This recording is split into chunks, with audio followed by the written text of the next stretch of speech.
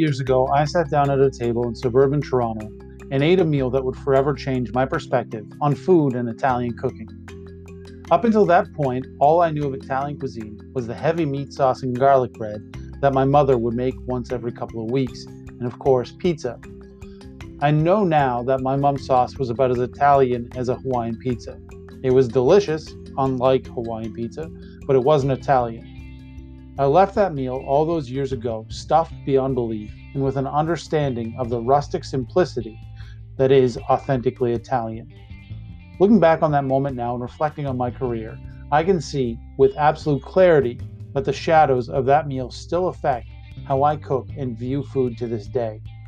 I'd like to share that meal with you. If it affects you in even the smallest way that it has affected me, it may just change your entire perspective on food and cooking. If that isn't worth 5 minutes of your time, nothing is. I'm Chef Ben. This is Food in 5, and this is an authentic Italian meal, 20 years in the making.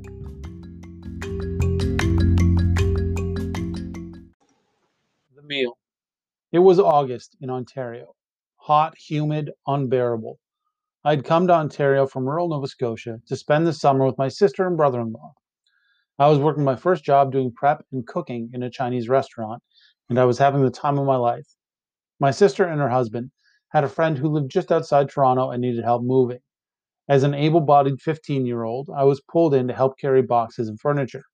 After the move, in return for my help, I was taken to a meal at the family home of Maria, the person we were helping move. Maria's family was like nothing I had ever seen. Their backyard was mostly garden.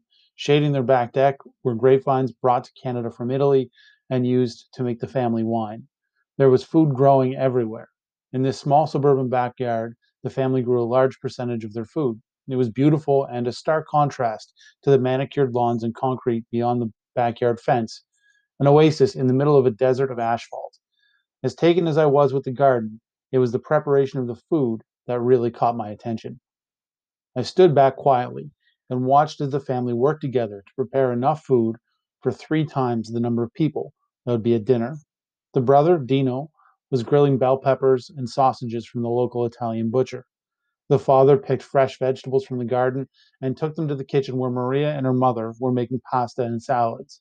When the family finished cooking, they put the platters of tortellini, spaghetti and pesto, bell peppers, salads, and grilled sausages on their old wooden dining table that creaked under the weight of it all. It was more food than I had ever seen in one place. It was all fresh, light, and simply prepared, colorful and vibrant. It was immediately apparent that what I knew of Italian food was wrong. I dug into my first authentic Italian meal with a hunger and ferocity that only a 15-year-old boy who's been lifting boxes and furniture all day can. I ate everything that was put in front of me. When I thought I was done, a chorus of mangiare would encourage me to eat more and more. I ate until I couldn't possibly fit another bite of food in my body, and then I ate some more. By the time I had actually finished eating, I thought I was going to die, but I was going to die happy. On the surface, it may seem like I ate a good meal, and that's about it. It was a delicious meal, but it was more than that. I grew up eating heavy meat and potato dishes. We always ate well, and my mom took pride in her cooking, and she was good at it. But despite that, food was fuel. Its purpose was to keep us going until the next meal. We got it in us as quickly as we could and then went about our day. This Italian meal was something much different. It went on for hours. It was as much about fueling the soul as it was the body. The family talked and joked, enjoyed each other's company. Thinking about it now, I think what struck me most was that this was the first time I saw people eating for pleasure. These people loved food. Their whole way of life was dedicated to it. There was no rush to eat so that they could go do something else. Eating, laughing, and drinking was what they wanted to be doing. That had such an impact on me that 20 years later, I think about that meal at least a few times a week.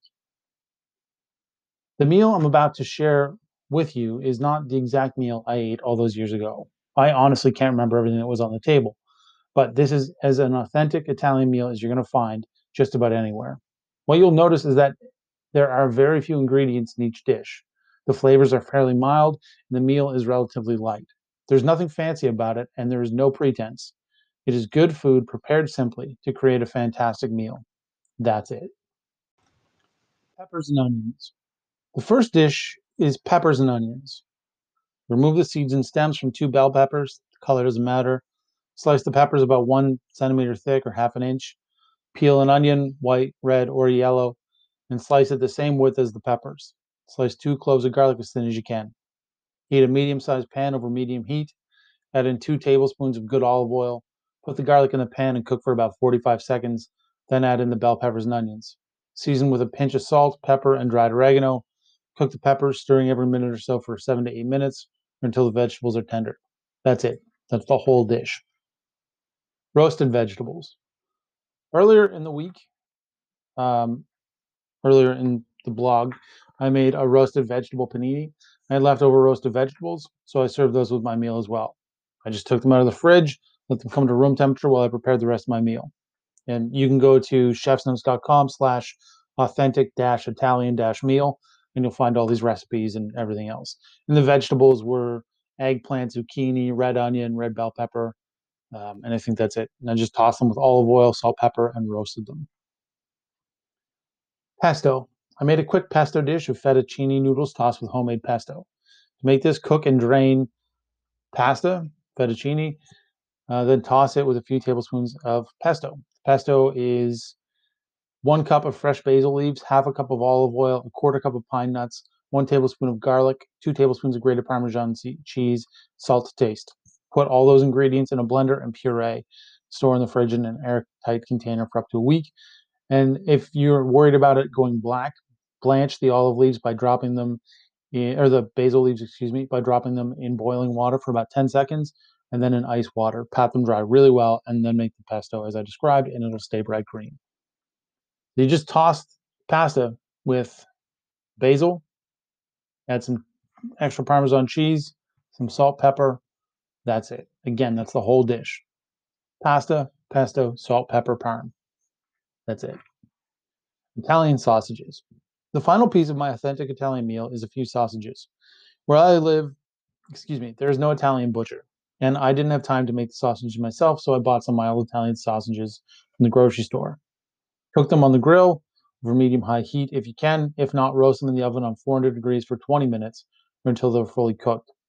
What I find works really well is to cook the sausages over direct heat for about 5 to 7 minutes, then turn the center burners off the grill, turn the center burners of the grill to low, put the pan of peppers on the grill in that center spot, and put the sausages on the warming rack above the peppers. Put the lid down and let the sausages cook for another 7 to 8 minutes. Crank the heat back up to finish the sausages over high heat.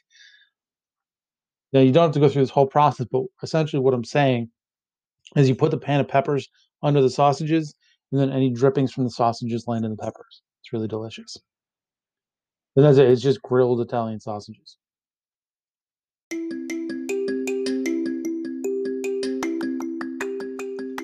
Conclusion.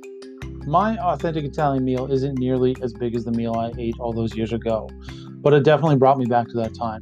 What's really crazy is that this meal didn't take long to make. If you already have the pesto made and the vegetables roasted as I did, this meal will take you less than 30 minutes to put together. Actually, less than 20. What's more is that you're going to feel like a king or queen just eating it. And if you don't have the pesto and the vegetables made, add 10 to 15 minutes to it. So, 35 to 40 minutes to make this whole meal. And that's it. Now, if there's a meal that stands out in your life, one that kind of changed your perspective on everything, I'd love to hear about it.